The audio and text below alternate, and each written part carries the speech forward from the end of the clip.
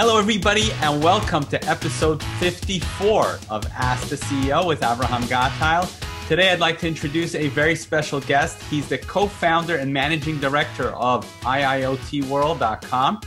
He's an entrepreneurial software engineer with global business leadership experience and a passion for digital transformation. He's been working in the industrial software and automation industry since 1998, holding various positions in software development, product development, training, pre-sales, global product management, merger and acquisition integration, and global marketing.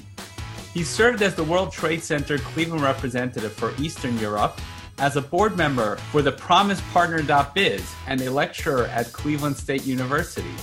He was also selected to represent the United States in Europe on technology and services for the Economic Trade Mission, led by Dr. Samuel Bodman, Undersecretary of the U.S. Department of Commerce. He currently serves on the Board of Industry Advisors, Engineering, Technology, Cleveland State University. It is my honor and pleasure to welcome the one and only Lucian Figueros. Welcome.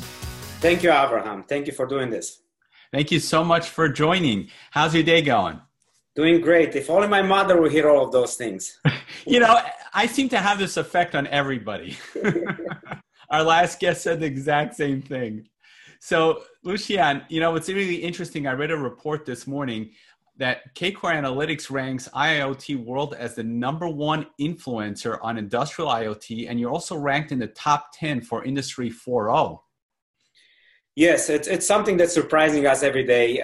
When we started IIoT World, we didn't go out there to become an influencer, if you will.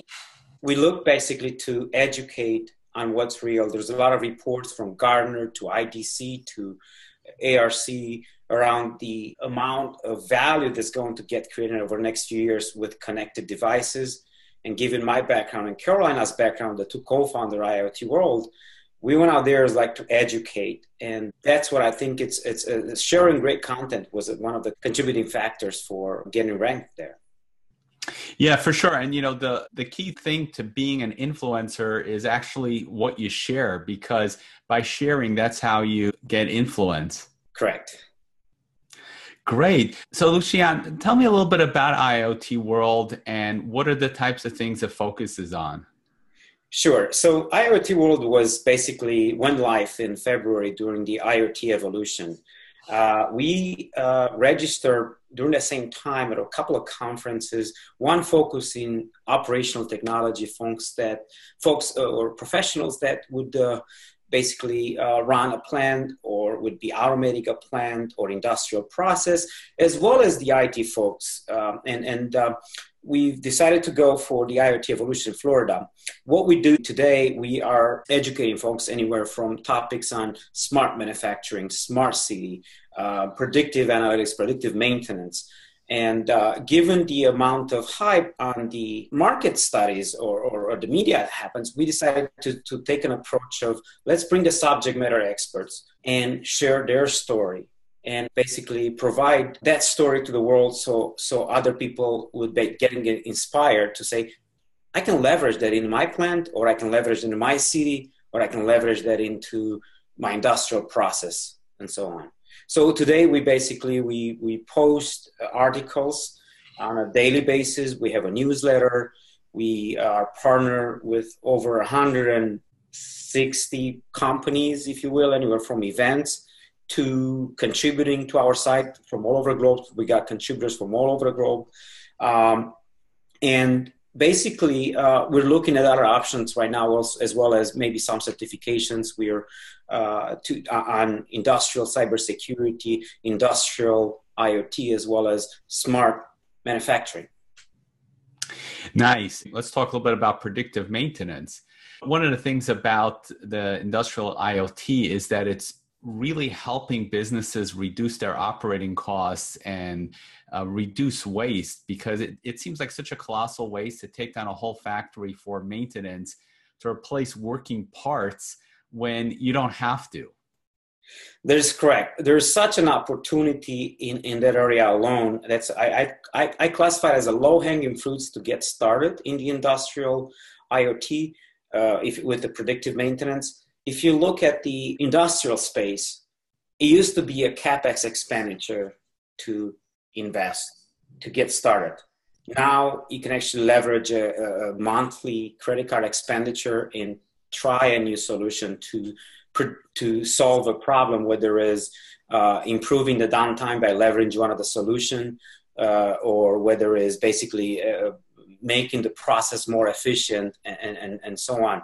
So predictive maintenance seems to be a case study that people can put their arms around it and essentially justify a project to getting started in the industrial IoT. But there are a lot more in other areas, and we can explore further. Wow, so that's fascinating information. So with predictive maintenance, they could actually subscribe to one of the as a service kind of solutions instead of having to go out and buy all the IoT gear themselves. That's correct. If you look at it, I back about 20 years ago when I started my career, we merged a startup company with an industrial computer. Industrial computer anywhere at that time cost from $3,000 to as much as $18,000.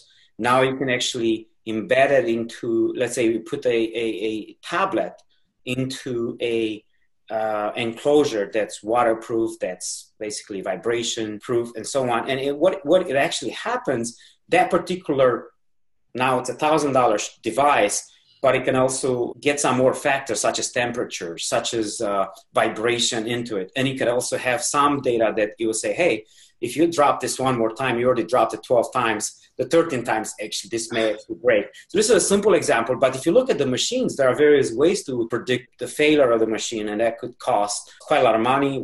If you look at, depending on the industry, anywhere from automotive to material handling and so on, it varies on the cost, but it costs a lot of money to the company, so it's better to just change it prior to the failure happening. Yeah, and especially if something that has moving parts breaks, it could potentially affect everything down the line. Correct.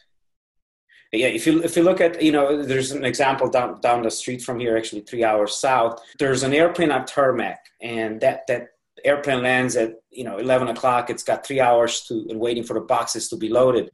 If the conveyor belt that loads those boxes in fails, there's a lot of cost involved to keep that airplane on tarmac. If you can predict when that happens, it's a lot cheaper to replace that motor and make sure the airplane leaves on time. For sure. You schedule some downtime off hours and fix the motor in 10 minutes and you're up and running. Correct. Nice. Now, have you worked with any automotive applications? Done a lot of automotive application. It's funny. My digital transformation process started back in 2012. However, I've been in this business for over 20 years. Back in the days when I was Zycom Automation, a PC-based controls and software company, later acquired by Schneider Electric, I worked quite a bit in the automotive. In fact, I've been to pretty much all of the traditional automotive plants in Detroit area, but also some of the Japanese plants and German plants in the North America. I've also had the opportunity to mention about 2012, leveraging LinkedIn, I landed an opportunity to do consulting for Ford Motor Company in Camaçari, Brazil. And that's something just leveraging technology to learn about the opportunity. And within 7 days, landed a nice opportunity for 6 months in Brazil, having a nice housing right on the ocean, and basically go on a daily basis to help get started with a new line, the EcoSport car, and sequencing various robots in the automotive. Wow. So there's two things I want to talk about. For sure, the robots, but just a quick note, that's a fantastic success story. We just had an episode about utilizing digital technology for sales and how the social and emotional engagement is still the same as it's always been, right? You're communicating with people, but you're just leveraging the technology in order to gain greater scale and reach. That is correct. If I look at any of the social/professional sites, whether it's LinkedIn that I've mentioned, a little bit of a success story that I personally went through in 2012 while I was vacationing in Dominican Republic. The second one I've mentioned, Twitter. It's been very, very helpful not just on improving customer service. And I could mention some examples on that when I leveraged that to reach out to a major airline and essentially sharing how they display one thing and yet their representative, particularly in some area of the world, they're not necessarily walking to walk and talking to talk and following the rules, and managed to get upgrades on that. But also, if I look at IoT World this year alone, it's a 10-month startup that basically the first 9 customers came from Twitter. It's only the 2 after that came from events. And trust me, we've been to a lot of events this year. In fact, we're just looking at 2017, about 36 events we had representation. And in many cases, I was part of those. I think in a 6 weeks period, I was part of 9 out of 11 that I went live from East Coast to West Coast, and also leveraging some European presence through contributors. But to get back to the social, I want to make sure when we started this is that we are looking, okay, LinkedIn, Twitter, those have been instrumental for us, but also some other ones like Google+.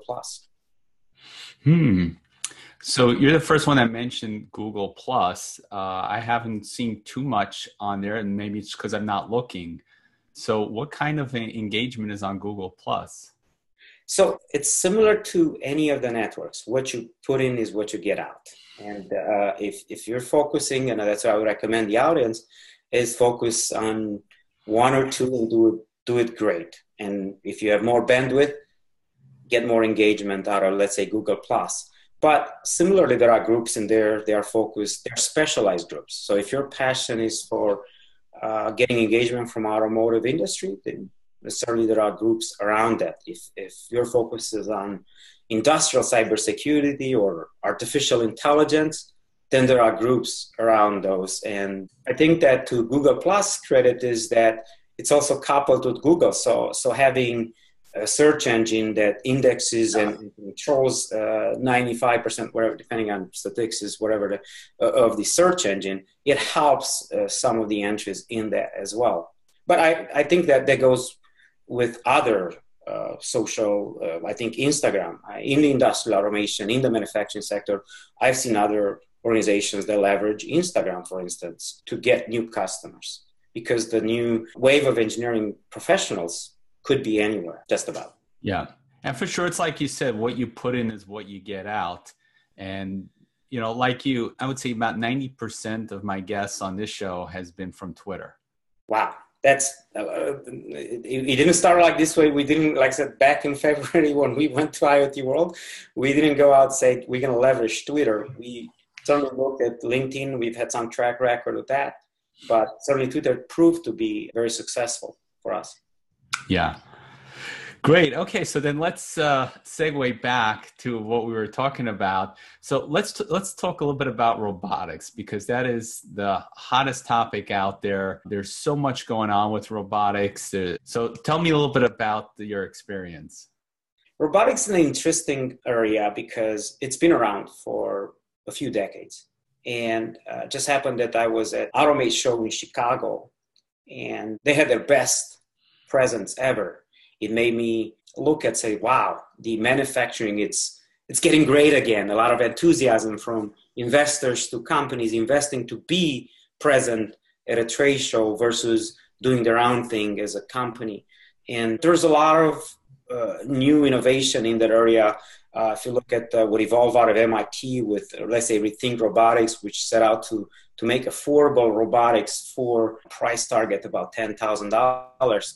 Just at a Chicago show alone, just to give you for instance, in the industrial automation, in the automotive, robots is nothing new, but it was expensive to get. Well, we're entering an era where robots are getting more and more affordable. There was a robot walking around, for instance, at the Automate in Chicago that could talk to people, interact with people, and avoid collision with people. So if you think about it, you know, how would it change the, let's say, the events if you have a robot that the same robot for under $20,000 list price could actually be plugged in and would basically plug in with IBM Watson and give you information as it instructs you to go, hey, if you like to go, if you're searching, let's say in an event, you're searching for collaborative robots, if you're searching for, let's say, startups. You go that way or that way. But we could also ask him, hey, what's the weather going to be at 7 o'clock? Do I need an umbrella? And can you recommend a few places? As it walks you towards that area, it can essentially be more useful to you. And by the way, it doesn't cost you any sick or downtime. Well, as long as it's working. But what I'm saying is there's no taxes involved. That robot is there every time you're asking questions. So it could change the way the customer service have, the way the companies would have a secretary, if you will. Those could be taking place and could give you a flyer, for instance, to instruct you on what to do. Like in McCormick Place, there's several thousands people there. People are handing out, let's say, a magazine. Robot could do it just as well. Give the government a chance. The government will find a way to tax it. Correct. I think I did hear that issue raised as well. What if you don't tax robots? And, it's crazy what's going on now. We have in Dubai, we have robotic police officers. In Saudi Arabia, they have the first robot citizen. It's funny. When I was in that part of the world, I don't think I've seen a police officer yet. Everything was monitored by the camera. And I made a mistake, I think it was in Singapore, for instance, where I was walking out of a hotel with the water in my hand and got in a train station. The first day, nothing happened. Yet the second day, there was somebody, it was not a police officer, but it was somebody who works for the train that came and showed me a sign where it says, here's the fees that if you get caught with an open container or food on the train. So anywhere from $500 to $10,000, depending on what the type of thing you're carrying on a train. So no food or drinks. I guess they don't want to look like New York. But everything was monitored via cameras. So. Wow. That's interesting. Now, with regards to robots, there's so much fear out there that robots are going to come in and take over everybody's jobs and leave everybody unemployed. I'm sure you've heard that debate before. I've also had the opportunity in my entire career, to help automate industrial processes from my early day as a software developer for platforms that would automate things like PC-based control software, to basically essentially becoming a consultant in software application engineer, where we'd consult with customers how to automate a particular product. And essentially that's what we're doing. We'd, in a sense, eliminate certain jobs. And if I think back on those early days when I would walk into a process that you could cut with, the oil in the air and essentially so much pollution, I would want those jobs to be eliminated and find better jobs for those people. Because yes, while you make some great money short term, it doesn't amount to the amount of money you have to spend on healthcare later on. So if you can earlier on take the decision to reinvest in education, that's better. So I've read several statistics that automation has not really eliminated jobs in a sense. If you draw the line of the things that you've eliminated these jobs here, but it created other opportunities. And I think that's how we have to look at an overall system is, yes, it may reduce jobs here, but those jobs really are better done by a robot. You'd have better performance, better quality on the processes. And those folks that would be doing that, they could be retrained to do other things and live a healthier life. They could manage the robots. Of course, that manage the life, keep them running, because there's also maintenance and things that should be done around the robots. Great. So, Lucian, how did you get started in all this? That's a great question. Like I said, I think you mentioned a key word just in your segue, the evolution. So I started my career in the industrial space with the PC-based control software called ASAP that later merged with Zycom, an industrial computer company, which later was acquired by Schneider Electric.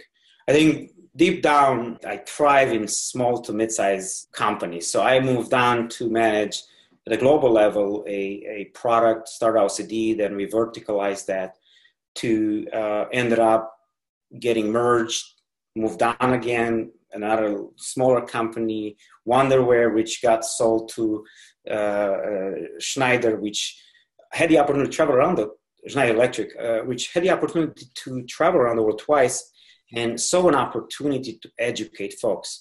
For the last 10 years, I was involved with Cleveland State University, and had been still involved with the board of advisors, but also occasionally lecturing there on the computer engineering in the engineering technology department on industrial automation. So that passion for education, seeing this gap of education of what can be done in the industrial IoT space, decided to put this portal together to educate.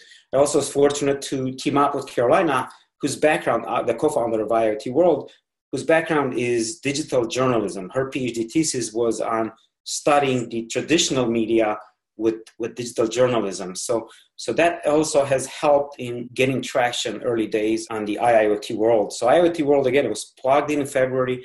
The first 3 months we focused not on how to make money, but literally bringing great content. We're confident that the rest of it will come. So in a traditional sense, if I would have gone back to my business day, I've got an undergrad in electrical engineering, but also bachelor in, or also master's in business. If I would have gone to a traditional business degree and tried to evaluate back in February how to do all this, that business model would have been changed several times since. So what we did is, look, let's put education together, and given there's such an opportunity of value creation, how do we educate folks to do that, to get started with this? Of course, by providing on a regular basis great content, leveraging Twitter, which went from February to today to about 15.2 thousand people in less than 10 months. Just on one account, which is company's account, but of course the personal Twitter account has grown as well to several thousands. I think mine is about 5,000 today. And once we've had, over, I think it was over 50 contributors from around the world, and we've been to a lot of the different events, and we talked to, I think up to today, we talked to over 600 companies where we interviewed and said, what's your biggest pain point? So we realized that cybersecurity, industrial cybersecurity, is the major challenge in getting started. So we look, okay, who's who in the industrial cybersecurity? And we provided a report on, here's what companies are doing. And I divide that area alone in 2 eras, and I call it the BS era, the before Stuxnet, before 2010, and then the post Stuxnet, the virus that took down some of the Iranian plants in Iran. At that time, nobody took anybody serious on industrial cybersecurity. And post 2010, the first 3 companies are in the space, they got acquired. Now, according to CBI Insights, there's 700 different companies doing cybersecurity. And I would say at about 12 to 16 companies, they're doing quite well. Although a lot of discussion happens at the network level. There's still work to be done in the securing the sensor level and really embedding that cybersecurity at a chip level. And there's still a couple of companies that I'm aware of, maybe more, they're doing in a stealth mode in cybersecurity. So we focused on a major challenge of addressing, putting great education on that. And that got in the radar of various CEOs of those companies. And we started a dialogue and interview process, not videotape, but in writing, that led to other recommendations and so on. Really nice. I love your story. I love the way you describe delivering value first, and that was your focus, and solving problems, and then that brought you to your business model. Right, and I have one of my business advisor. He's awesome. He's the president of Newcore Technology, and I've known him for a long time through Promise Partners, a business incubator that fostering business ownership. And he says, well, next time I'll meet with you, I like to have a business plan. And I like to see your business plan. And I did that. I put a plan which incorporates on my business, but not necessarily of how I would monetize IoT World. It was more directional. Here's what I have right now that I'm focusing on. Here's my passions, because I wanted to keep him as a Gordon Barr, his name is, and I wanted to keep him as an advisor and give him what he's asked for him to continue to have the relationship. But I just couldn't. It was very difficult at the time because there's so many moving parts. Yeah. In the industry, as well as how would we monetize. I was at the Economist Innovation Summit in Chicago and had the opportunity to meet one of the publishers from The Economist that later became part of was a venture capitalist. Says I could help you monetize that. He was talking more about franchising and so on. And I really had to look deep inside and say, do I want to go down the venture capitalist route and position all my effort to try to get money, or try to bring value that the money will follow?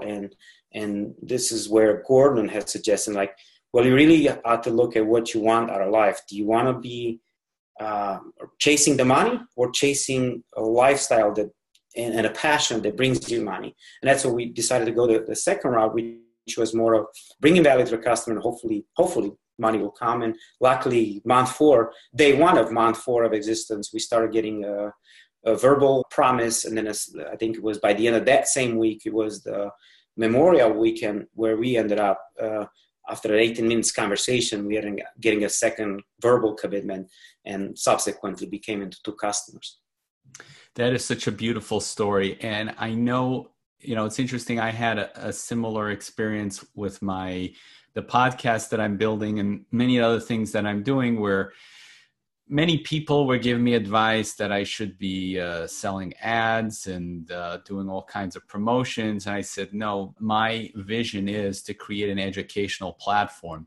So I'm really connecting with what you're saying. And I'm sure there are many people out there that have these great ideas and that have these passions, but are sort of on the fence as to what point to give in to monetization. And, do you go down investment routes? Do you do your passion? So I really love what you're saying and the way you're sharing your story.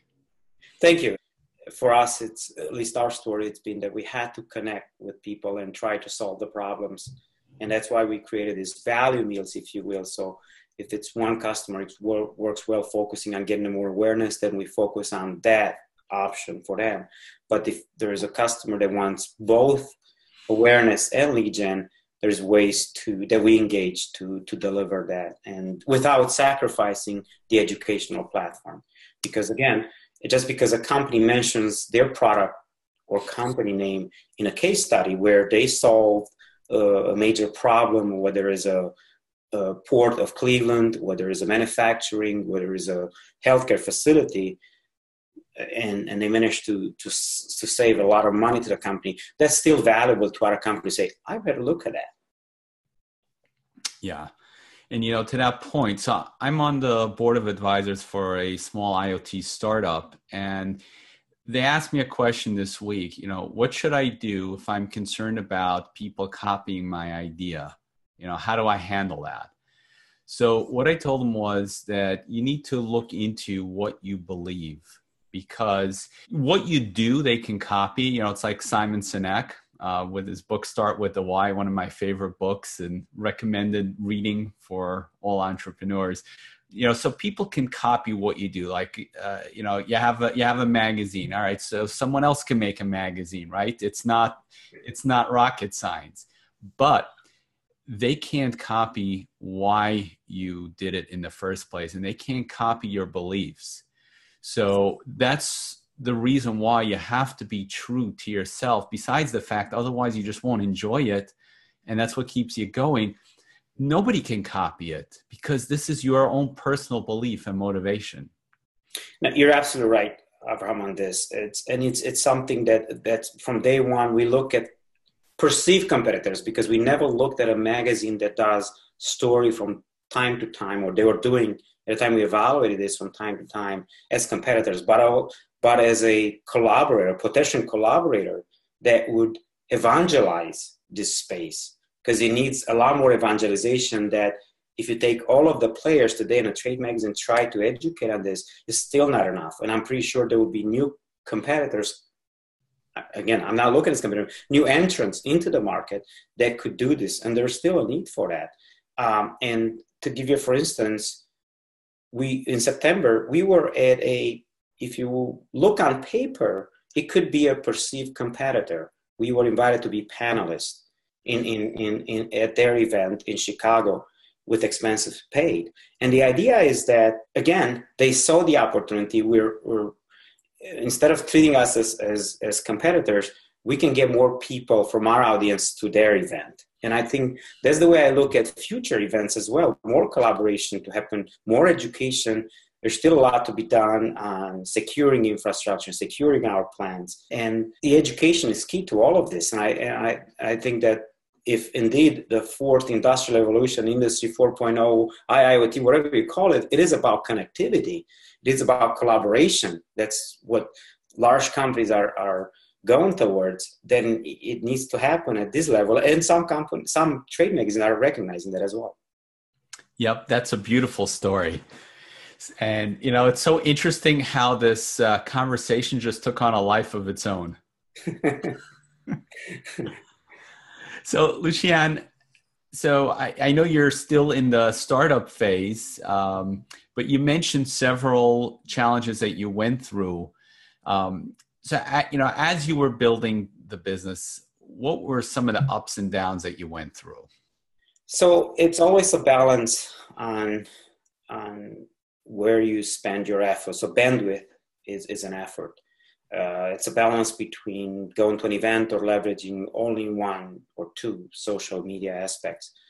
The other thing that I think some of the challenges that we've had, and we again focused on just bringing education, but it's making, and I'm still looking for some technology, they're making a lot of the statistics visible on our site.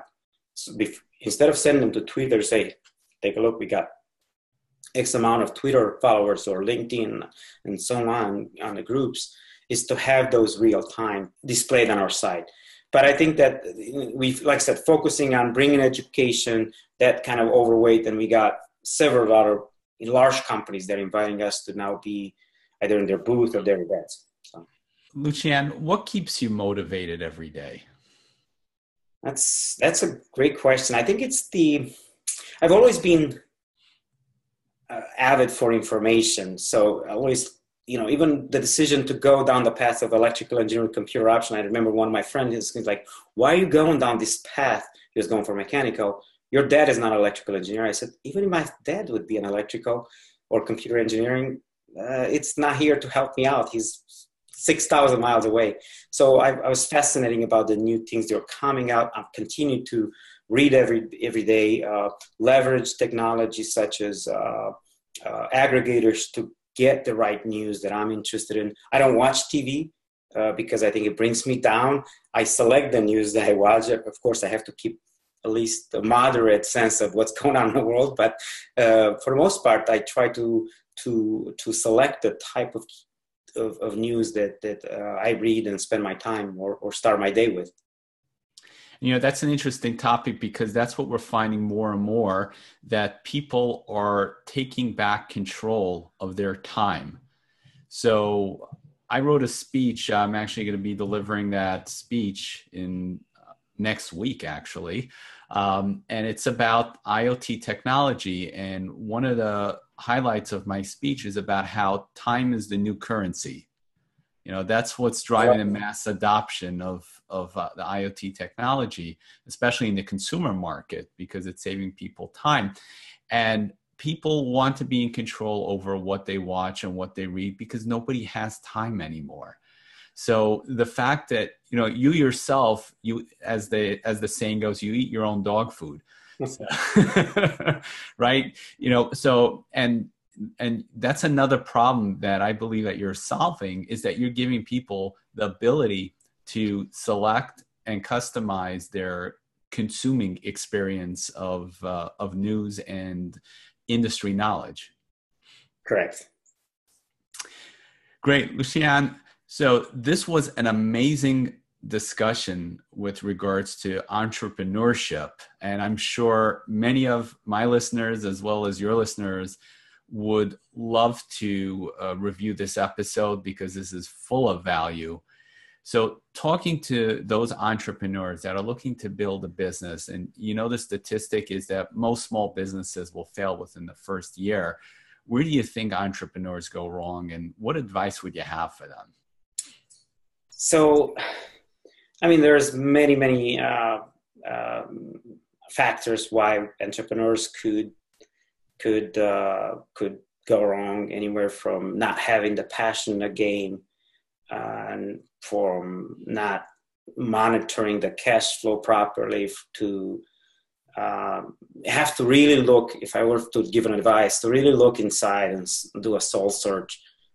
What is your passion? Try to list more than just one, because if I'm passionate about sitting on a couch and watch TV, that may work great if I'm also a programmer. If I go in front of Bill Gates, which selects us, I think his famous saying is like, if I have two programmers that have the same skill set, yet one of them is a little bit lazier, then the other one, I probably select the lazy one because he finds ways to innovate. So again, being lazy is not enough, but it's finding the passion and doing that. So because depending on path you choose, if you choose the path of raising capital, well, what if you don't raise capital? Are there other ways to do that? Maybe look at some of the newer funds. And I'd recommend, I recently came across a book from Dr. Peter Diamandis, The Abundance.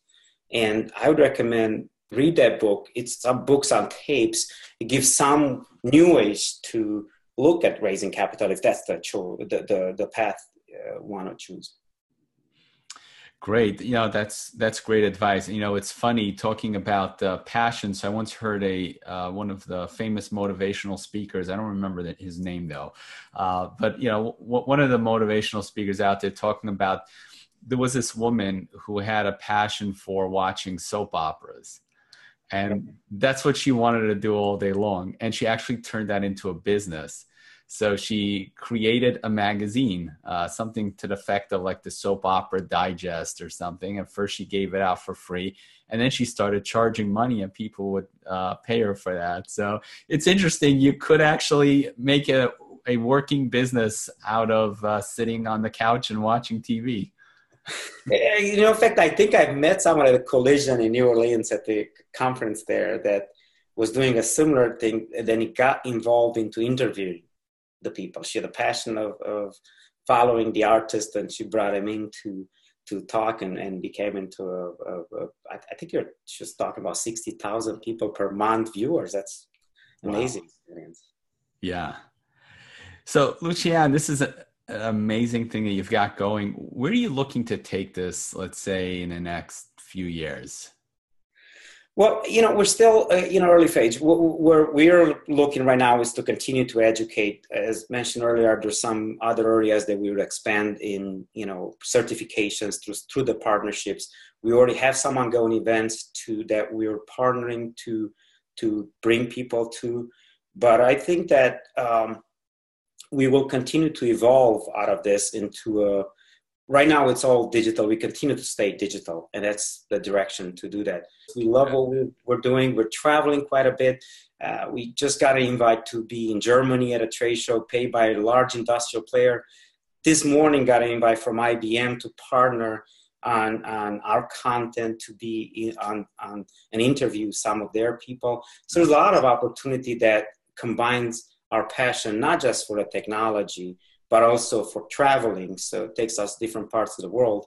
And I think for right now, for next 3-5 years, we'll continue to do that. But at some point, I also have a baby daughter, so I have to be around and be mindful of her school schedule. Priority number one, right? Correct. That's beautiful. If you could rewind the clock, I normally say 12 months, but I know you're in the startup, you just started up, but let's say, a few months, would there be anything differently that you do? From this perspective, I think it was a bit fortunate that there was a mitigated risk. When we started, we thought maybe this is going to be evolving to getting some consulting gigs out of it, given my industrial background and leveraging this as a way to get some of those. But I think that so far it's been betting on the right way so far. I don't regret the direction we've gone. I think earlier on, perhaps being a little more open-minded about moving fast towards being partners in various events, that has helped, as well as getting different exposure. But I think that so far we've betted our direction okay. So it's also too early to call. Again, I think next week it's 10 months. So we still have a few more hurdles to go, but I think it's a beginning. It's a good solid foundation, I would say. Yeah, no, it definitely sounds like it. And just curious, when you say partner at events, you're talking about things like being a media partner, and interviewing. Correct. Coming from my background, if I look at it, because I was in the engineering and then moved into product marketing, product management role, and I know how difficult it was to get to a C level. Whereas from media, earlier days, I was just asking to become basically to have media accreditation, right? So I wasn't asking for a whole lot. Now at the beginning, I'm not even asking for a media pass. I'm asking, how do we partner to get you success at this event? So it's a different type of question that I'm asking versus I just want to be part of the event. And now in attending the event, now it's like, okay, we're getting slots to moderate. We're bringing panels of C-level folks to moderate a panel discussion, whether it's in Detroit or New York or Germany. And so that's kind of how it evolved. Asking that question sooner, it's kind of like having those advisors from the media may have helped. So getting also advisors from the business itself. I went first to the friends to be advisor in our business, but also bring in an advisor that's done the media as well. That would help as well. Really nice. So Lucian, we have several questions from the audience because this is a really hot topic today, IoT and industrial IoT and security. So we actually have several questions from the audience. Sure. So our first question is from Ken Heron. He's the Chief Marketing Officer for Singapore-based Unified Inbox, and he's out of Orlando, Florida. So Ken says, hi, Lucian. There's so many different opportunities companies can pursue right now with IIoT. What do you advise them? Meaning, where's the fastest return for their first dollar of investment in IIoT? Well, first off, hello, Ken, and great team there, Unified Inbox, in Singapore, if I remember correctly, or at least part of his team is there. But I think it depends on the type of industry. If I look at the manufacturer, we talked about the low-hanging fruits in predictive maintenance and predictive analyzing data, getting more insights of the data. I think that's an easy way to get to put a business plan and get ROI. If I look at, let's say, a port of City of Cleveland and looking at how do I get an ROI, of course, there's technology that's now it's approaching zero. If I look at three questions the way people should ask about their organization, how to get started in IoT, it would be three simple questions. What can I do different in my organization as the cost of hardware is approaching zero?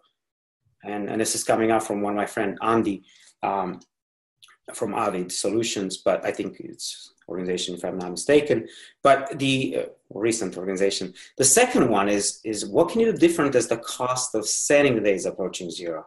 And the third, which we've mentioned a little bit earlier on, what can you do different as we move from a CapEx expenditure, large industrial investments available only to a few, to the credit card expenditure. So if you look at it, even the City of Cleveland, if you could put a small device, small sensor that, let's say, ships would come in and you see where they are at all times, what can you do that, let's say, City of Cleveland, perhaps trucks could be scheduled. They don't have downtime because if there's a delay on a ship, there's all of this happen automatically.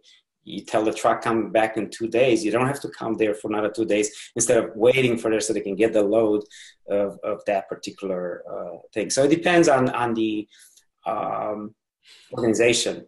I think there are different ways to get engaged and get started. But the interesting part is forming that cross-functional team involving the operational technology professionals as well as the IT because there's a need for them to work together. Having a sponsored executive sponsor behind that so they can drive that.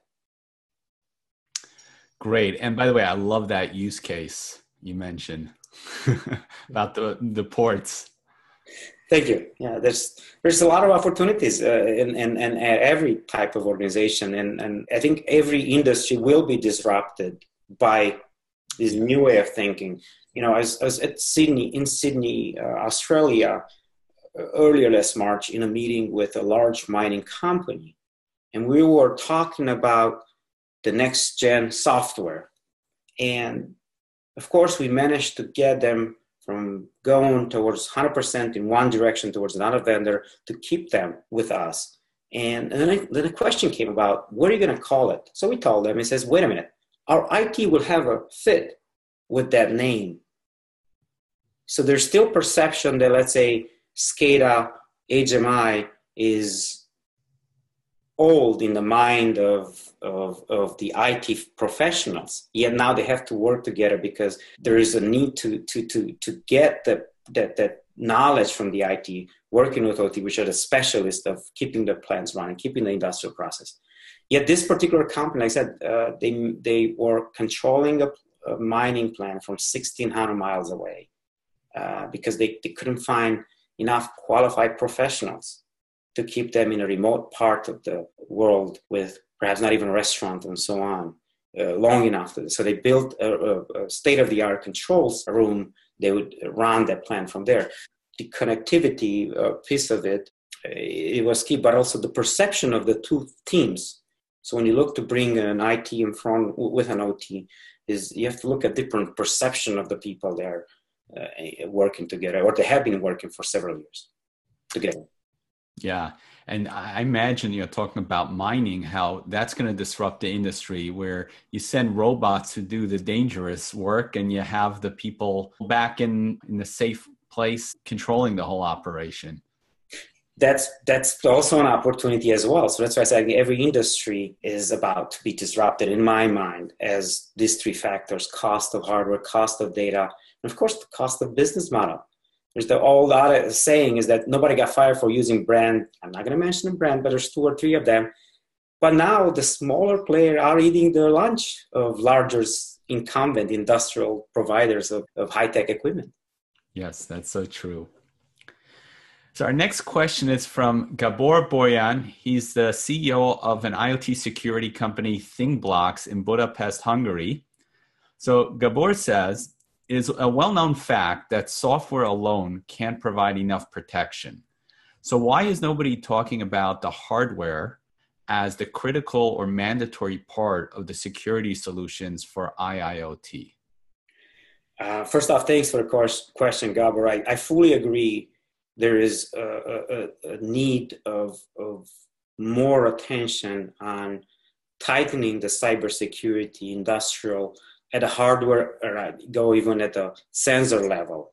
A lot of the discussion, in fact, this resonates very well with Joe Ways, which I think he's chairman, still the chairman of the ISA 99 Standards Committee, and it wrote a couple of books on cybersecurity. He's also in that Countdown to Zero Day book. Long story short, he's always been promoting this, that there needs to be more attention at security at the sensor level, not just at a hardware level, but at a sensor level, which is still hardware, versus just at the network level. But I think it's also an evolution. Look where we've come in the last 7 years, where nobody took anybody serious about cybersecurity. It took a few events to get the attention. Now you hear companies every day from $2 million to $40 to $150 million invested in startups to address cybersecurity. So I think it would be a matter of time. I'm not so sure about mandatory, of course, coming out from a Transylvanian village in Romania, a closed border communist country. Mandatory things kind of scare me. I think the market will address these things. Yeah. There will be entrepreneurs that will address those issues. But leave it up to capitalism to take care of it. Exactly. Great. So segueing on that point, so we have another security question. So Sanjay Jain, he's an IoT investor in New York City. So Sanjay says, despite an incredible scrutiny by the public media, government, and investors, we continue to see security breaches of data at leading companies. Do you see a common thread in terms of security gaps? Where is that? And are internal people compromising the security, or does the gap persist because of processes and technology? That's a great question. In my mind, from what I've seen so far and interviewing with various C-level folks or senior executives, it's a matter of time. We've seen what we've come across in 7 years with now 700 companies focusing on cybersecurity. We've talked about some of the gaps in terms of the hardware or sensor cybersecurity, but I think it's a matter of time to get I think there's also still a combination on educating the workforce and also leveraging the latest technology. There's technology today that learns about the network, learns about what's normal in an industrial or critical environment, whether it's a site for water and wastewater, whether it's an industrial process, whether it's a manufacturing of automotive and so on. So you plug in a device and learns about the network, and then it kind of provides a list of things when things goes outside of that range for someone to intervene. You can couple that with situational awareness, so you can take faster approach at that. But I think it's a combination of educating the workforce on that, as well as leveraging the technology. And leveraging the technology also takes investment. And we've talked about how people think that they already invested in this arena, but it's a constant process of improvement. It's not just checkbox, cyber secured, and I'm done with it. It's continuously revising that process of cybersecurity, not just for people, but also make sure you leverage the latest technology. Yeah. So our next question is from Mark Dressner. He's the CEO of Office Evolution in Hackensack, New Jersey. Mark says, what is going to be the biggest hurdle with the rollout of innovative AI, the technology or gaining the public's confidence and trust? Well, I think both of them, we're approaching a time where both of them are of equal importance and both of us are getting a lot more traction. So technology, if you look at it, I asked Dr. Daniela Russo she was accepting Artificial Intelligence and Robotics Award for 2017 during Automate. And I said, for instance, is autonomous car ready for prime time as it is today with the infrastructure we have today? And she says, as long as it's on a campus for 25 miles or less, yes, it is. So if I look at it, I just got a Subaru for my wife, and I was driving down to take my child to daycare, and it has this thing that keeps you in line. Do I trust it now? Literally within a week, yes, I trust the technology. I look at the Google searches right now and voice operator search, which leverages AI. And if you look in January, it was 41%. I think I just saw a news study that's over 50% people are asking that question. So we're gaining the trust in the technology to give us today. I asked Siri, what's the weather like in Cleveland? It tells me. I don't have to type it. It just finds it there for me. So we're getting we're putting the trust in the technology to do that. Now, how soon are we going to be in robots that's going to cook our food, clean up after ourselves?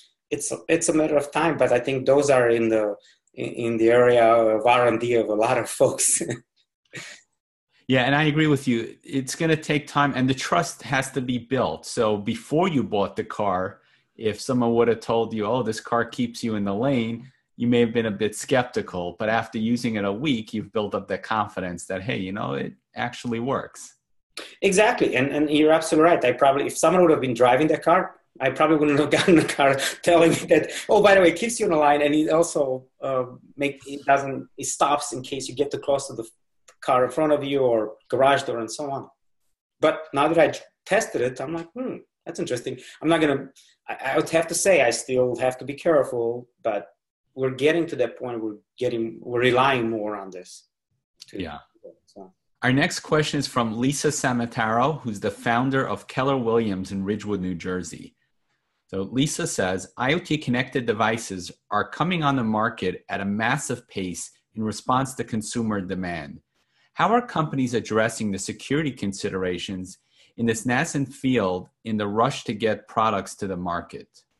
So I think we're in a much different place where we were, like I said, 7 years ago, or in terms of cybersecurity, because indeed there's a tension to do that. So indeed there are new products coming up, but there's also technology has changed so they can leverage that and put that right into the product. If I'm talking about industrial process, for instance, the programmable logical controller, which pretty much is the brain of industrial process, was developed back in 1969. In fact, the founder just passed away a couple of weeks ago. of that, Dick Morris. And if you look at that, cybersecurity was not on a radar when they built it because it was isolated machines. Today, there are companies that from the ground up at a chip level, they are leveraging that technology at chip level to make sure it's secure. Bedrock Automation is one of them. I think there are several other ones, including the organization in Budapest that you've mentioned earlier, and not to mention other, but Bedrock is working on making sure not only the programmable logic controller, the brain of the industrial process, and also the I/O is secure at the chip level. So I think that, if you look at even the CBI Insights, they were saying there's over 700 companies in cybersecurity. Yes, there's still opportunities to do that, to improve that. But I do think that as long as it's kept with what is available, you continue asking them, it's an opportunity to go a few steps ahead and offer better security than some of the incumbents and basically eat the lunch of large players because you're building it secure from the ground up.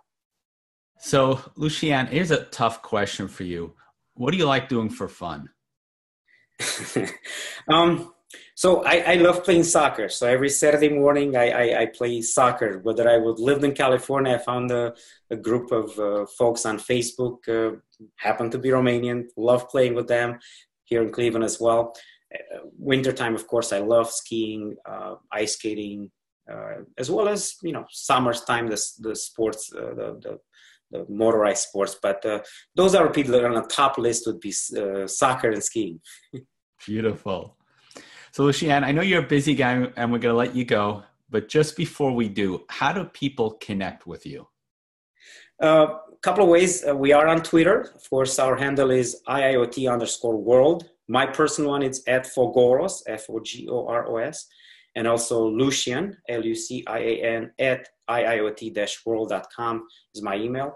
And thank you for the opportunity to chat with your audience. Sure, absolutely. And we're going to put that in the show notes so people can just go right to it and get right to you. Excellent. So, Lucian, do you have any parting words of wisdom you'd like to share with the audience? Follow your passion. Beautiful. That's great sage words of advice. So, Lucian, thank you so much for joining us today, for sharing your time and your wisdom. I really enjoyed having you. Thank you so much. I enjoyed talking to you, Abraham, and look forward to connecting with you and on future shows as well.